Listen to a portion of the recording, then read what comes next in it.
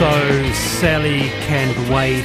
She knows it's late as we're walking on by. Ryan's with us. Kia ora, Ryan. Kia ora, Mr. Chapman. How are you? Hey, how are you? So Sally can wait. When I first said the lyrics, how long did it take you? It was instant. Matter of fact, it's kind of serendipitous. I was at an Irish pub in Plymouth on Saturday night, and some friends were doing covers on the stage, and I jumped up and sang "Don't Look Back in Anger" with them, and so it was fresh in my mind. Fantastic! Beautiful. It's just such a tune. It's such a reminder, isn't it, of how much a musical phenomenon Oasis were. Oh, they're unbelievable. They changed my life when I was a kid, and then I kind of sold my soul to the Ramones when I was a teenager, and I came back to the circle and rediscovered them as an adult. And I saw Liam twice, and Seriously, where? it's the Spark Arena. Fantastic. Because you're a big fan of the song too, aren't you, David? Oh, you bet. Actually, there's a particular reason it has stayed with me, but was because they used it in the drama Our Friends in the North at a really poignant moment in the drama. That's a Brit one about lefty politicians in the 60s, sort of coming of age thing. And it was marvellous. And, I already loved the song, but somehow putting it in music when it's used in a really compelling drama can just lock it into your memory forever, I think. Yeah, good on you, Ryan. Nice one. So still a good listening, eh? Even though they're not around anymore, still good to put on the turntable every now and then. Yeah, absolutely. They didn't call it a timeless classic for nothing. Kia ora, Ryan. That's Ryan there who, So Sally can wait. She knows it's too late as we're walking on by. A bit of response regarding that extra squirt of sauce. Wallace, I was talking to a lady today who had a $6.50 scone in a local cafe, then asked for more butter to be sold, and it would be an extra 60 cents. She's not going back. It's a slippery slope, isn't it, Janet?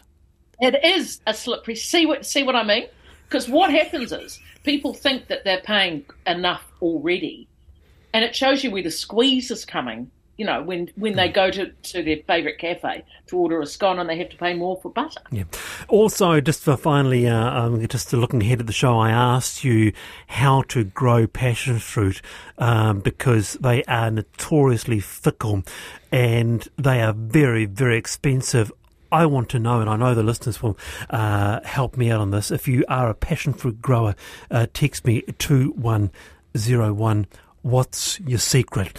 But to this now, and the Council of Medical Colleges in New Zealand, CMC, they've launched an open letter calling on Health Minister Aisha Verrall to ban direct-to-consumer advertising of prescription medicines. Now, these are a form of promotion that aims to market prescription pharmaceutical products straight to the patient rather than, you say, GP. So you'll see these ads in magazines, newspapers, social media, TV, radio. And I didn't know this, but New Zealand and the US are the only two developed countries in the world where direct-to-consumer ads of prescription drugs are legal. So signatories so far include Sir Ashley Bloomfield, former Labour Prime Minister Helen Clark, as well as all 17 New Zealand medical colleges. And with us is the Council of Medical Colleges Chair, Dr. Samantha Merton. Dr. Merton, welcome. Welcome. Yeah, kia ora. Tell us more about this issue. What's wrong with having an ad for a prescription medicine on the radio or on the TV or in your Reader's Digest or whatever? Yeah. So I think the issue is that prescription medicines are often very specifically focused on certain conditions and for certain people. And so the advertising isn't targeted at specific people. It's just volume targeting to advertise a drug for sale. So we just have to remember that advertising is advertising for sale. And the problem with prescription medicines is that often they have side effects and they are problematic, and a lot of the issues and side effects don't come up until well into their use in the open market. So they would go through clinical trials, etc., and be deemed safe enough.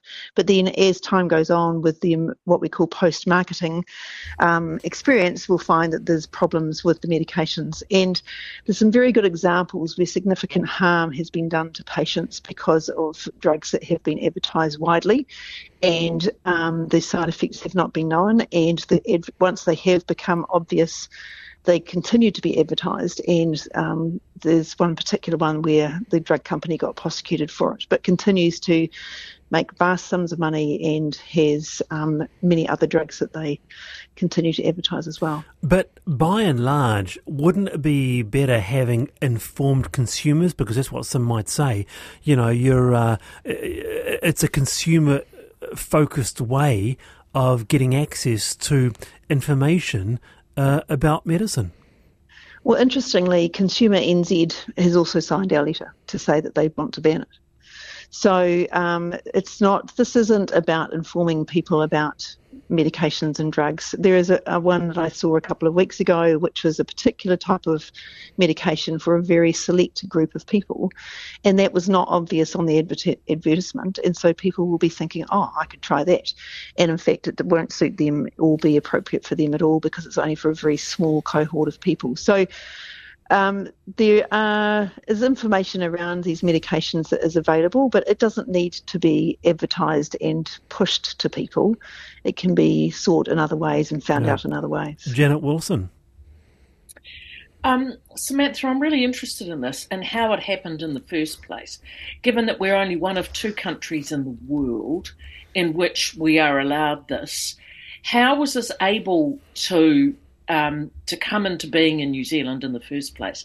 Do you know? Well, in our Medicines Act, it's not actually specifically banned. So the Medicines Act is 40 years old. So at the time, it wasn't specifically dealt with. And ever since then, we have continued to review and say that when we do come to a review of the Medicines Act, we will look at banning direct-to-consumer advertising of prescription medicine.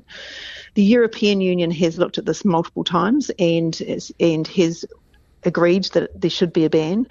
The WHO says that prescription medicines should not be advertised.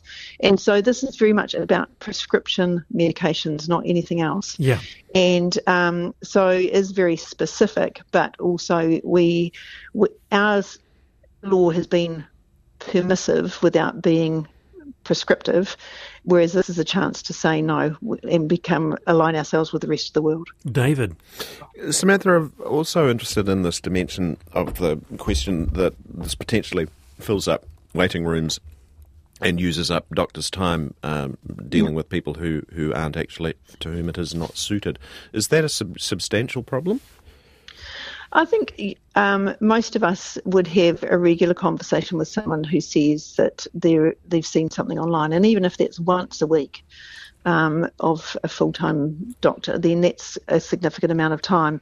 I think if you look at all the advertising, there's not enough clear information in the advert that actually does inform people about the whole ins and outs of the drug and what it's used for and who it's suitable for and what the possible side effects might be. So the debate that then goes on is when we see a patient and saying to them, well, actually, you don't fit the criteria, or this is not suitable for you because it has these particular side effects and you can't take it.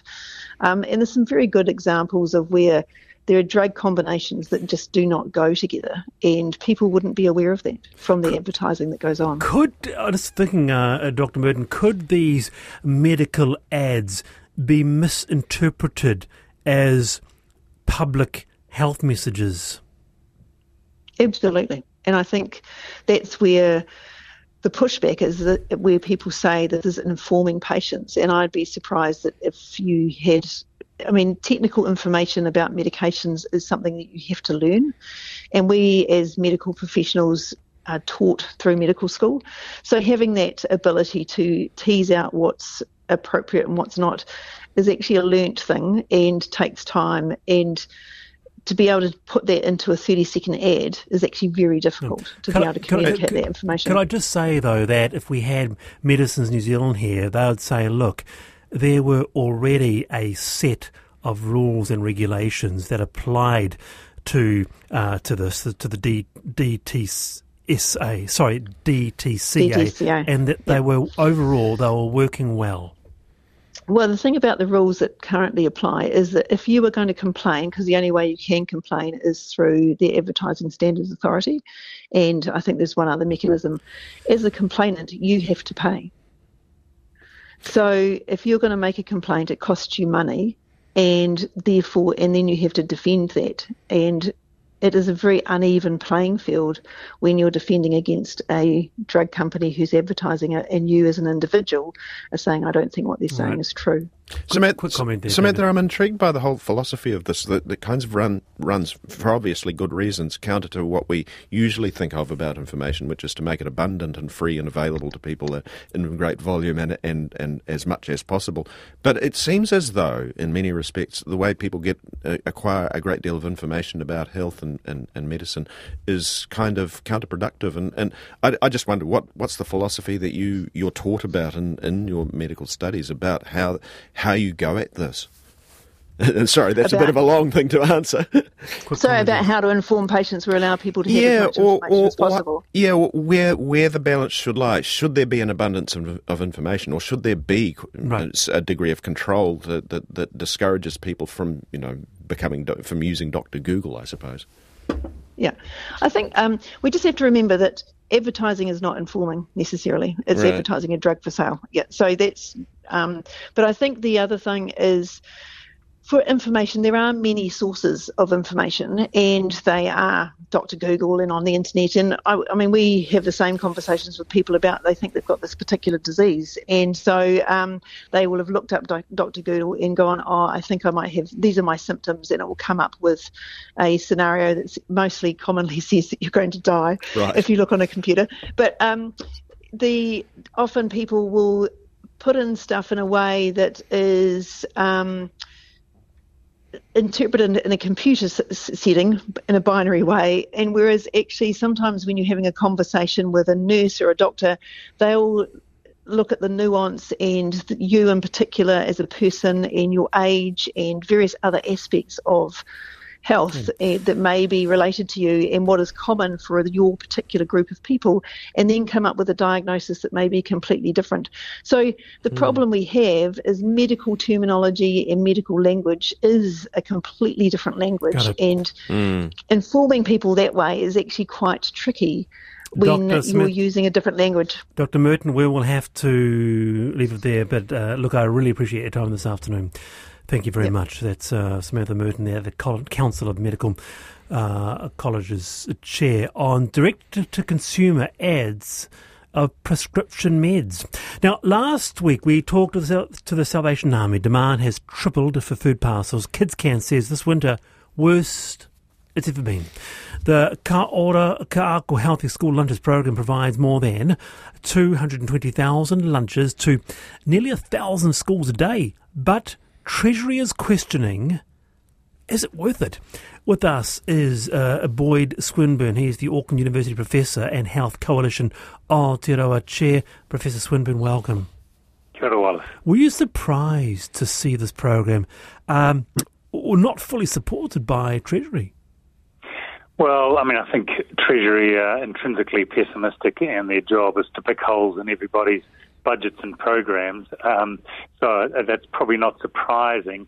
What was surprising to me was that they didn't take the full living standards framework that Treasury designed, which looks at a very wide impact of benefits.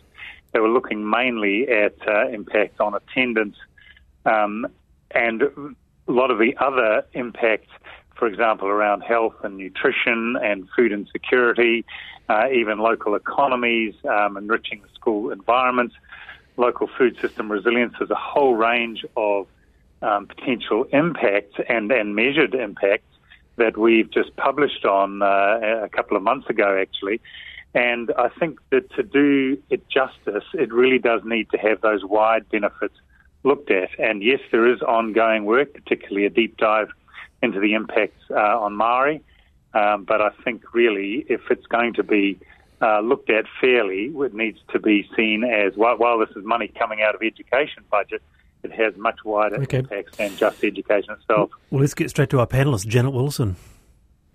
Boyd, I'm really interested in that transactional analysis that they've done, and you've put your finger on it, that they looked at it had no impact on attendance, and that it didn't have any impact on things such as school functioning, paying attention in class, etc., etc. By making this so transactional, are they actually trying to convince themselves that this isn't a good idea? Yeah, you'd wonder that, wouldn't you?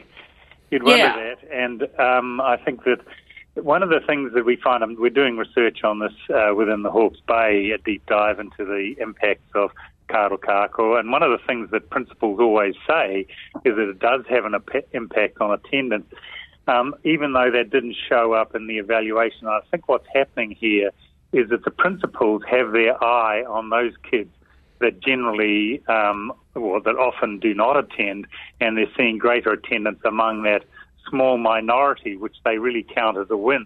But when you average it out over the whole school, it may not show up in the average attendance figures. So I think that's probably what we're seeing here. David? I'm also intrigued, Boyd. Thank you. All of this makes perfect sense in your telling of it, as far as I can tell. The one thing that struck me when I first heard about this was that, it seemed to be putting an unrealistic expectation on what happens to food in any setting. There is a degree of waste, is there not? Every household in the country tends to be leaving something behind at the end of the meal, does it not? Yes, well, exactly, and Treasury talk about this as inefficiency, that there are lunches which they call surplus. So the Ministry of Education talks about surplus meals, in other words, those that have been made but have not been touched, and waste, which is meals that have been half-eaten or something and they go to waste. So those surplus lunches which haven't been affected, they often get recycled. They give them to the kids that take them home after work. I know the ones that are struggling at home. So a lot of those surplus meals do not actually go to waste. And in fact, if you had a system which had on average zero surplus waste, it would be failing, because half the time there wouldn't be enough food for the kids. You've reminded me of something, actually. I took part in a little while ago in Upper Muteri, where the community centre there puts meals together that just go into a freezer that anybody in the community can come in and get if they are in need. And what they were talking about there was the prevalence of kids who are coming to school with nothing to eat, and the problem that creates. And it just seems so absolutely obvious that the problems that will follow if they can't eat are going to be substantial and can be addressed so readily with this solution. Yeah, I agree. And then the schools are actually really very inventive when it comes to recycling. They don't want to see waste, so they might have a freezer deal like that. They might give it to the kids. There are food rescue operations around where it goes to others in the community who are short of food. So nobody wants to see good food go to waste, and they are very inventive about how they counter that. Very good, Boyd. Thank you for your time. That's Boyd Swinburne there, a professor and Health Coalition Aotearoa chair, about these school lunches there. Well, finally, on the panel, Monday's panel, we have Janet Wilson and David Slack, and as always, just loving your company across the Motu. Thank you for that. Your feedback is just so welcome here. I wanted to know about passion fruit, how to grow it. That's Monday's question, because they can be notoriously fickle. I can't get my head around it. But what could be more satisfying than going outside, picking a passion fruit off your own vine and putting it on your muesli? They are the oyster of fruit, is my thoughts, if you can grow them. Can you recall Pratik? He wasn't a fan. He gave them 3 out of 10 when he tasted them on this show. But with us now is Gary. Welcome, Gary. Hi. Now, you bought 2 passion fruit plants 5 years ago. Tell us the story. Well, we bought these 2 plants, I won't say where, and we put them in and made up a nice little garden, put a wee trellis fence up behind. I mean, you could enter it in the flower show. But we only got 2 passion fruit. And then we thought, one day we were up coming over the Takaka Hill, I'm in the Nelson region, and we saw wild passion fruit growing, the slightly different type. Anyway, we looked at that. So when I come home, we went into the shop, bought 2 new passion fruit plants, and we allowed them to grow up over a native tree, which is about maybe 3 metres by 2 metres across. And we had 2 of those trees, so we put 1 passion fruit by each one. We put some dynamic lifter all around it for fertiliser, and then we put, what I think is the secret, is we put citrus fertiliser, spread it all around there about every 3 weeks, and kept it well watered. And I'll tell you, we've had hundreds and hundreds. We've been keeping a local shop supplied with them. Wow. We've had them ourselves. We make up things called spiders, which I don't, if you know what that is, do you? No, Gary? Okay, a spider is passion fruit, 2 or 3 of them in the bottom of a glass. Then you put a scoop of ice cream, and then you tip a can of lemonade in. Oh! And it is gorgeous. Spiders, Janet Wilson, passion fruit spiders. Yes, and you can make ice blocks. We do that with them all. Stay with us, Gary. Let's bring our panellists in. Janet. Gary, I'm really keen on the taste of those wild ones. Were they different from the commercial ones that you bought and grew yourself? Yes, they're quite a lot different. They're more sort of long finger type. Yeah, and of course the council's just gone up there and poisoned the whole lot. Oh, no. David? Yeah. My gran had a great big vine of them. From a child's recollection, I might be a bit skewed, but I think it was about a mile long. It was just vast, and you took that off and ate it in the sun, and it was just beautiful. You know, these are. I fancy one of those spiders. Thanks, Gary. That sounds really good. Well, they do. They grow a long way. I mean, you could just put about 2 or 3 railway stations between them all. It's absolutely massive how far they go. I love it, Gary. Do you think I'm right there, Gary? Do you think that passion fruit is the oyster of fruit? Oh, absolutely. It really is. And, designed to be consumed raw. Yeah. You bet. Tell me, can you clear up something for me, Gary? Because obviously here you are, you're a listener, you grow passion fruit in abundance. We're all very jealous of you. And we had Pratik on the program about 7 weeks ago. He tasted his first passion fruit and he crunched through them. And we got inundated with people saying that you don't crunch the pips. Do you crunch the pips, Gary, or not? Oh, absolutely. It's all part of the fun. And then you have to go and pull the bits out of your teeth later. So it's a little bit like a goat or a sheep. You get to have another go at it. Wallace, you didn't keep telling Pratik that they're this oyster thing. I mean, all afternoon I've been thinking, God, I don't want oysters in my muesli. And the poor guy must have been, discouraged before he even began. I just love this, Janet. Janet? And blow the muesli. No, not muesli. We need a big billowy meringue with cream. You bet. Now we're talking. And don't be squeezing. You don't need to squeeze any bloody tomato sauce on there. Well, I'll tell you what I want now. Right. A Monday evening, I want a spider, Gary. Well, we've got enough passion fruit here to fill New Zealand's potholes. That could be the answer, Gary. That could be the new policy. That's true. The answer to everything can be found in the Takaka region. Passion fruit filled potholes, Gary. Only from Nelson. Great to have you on the show, and keep up the good work. Yeah, thanks for the opportunity. And the potholes are just as big down here. Some of them, they're even building restaurants on them. All right, Gary. David Slack, Janet Wilson, happy Monday to you both. Thanks very much for being on the program. Pleasure. A big thanks to Ayana, and I am back 3:45 with the Horns, and Lisa Owen and Checkpoint is next.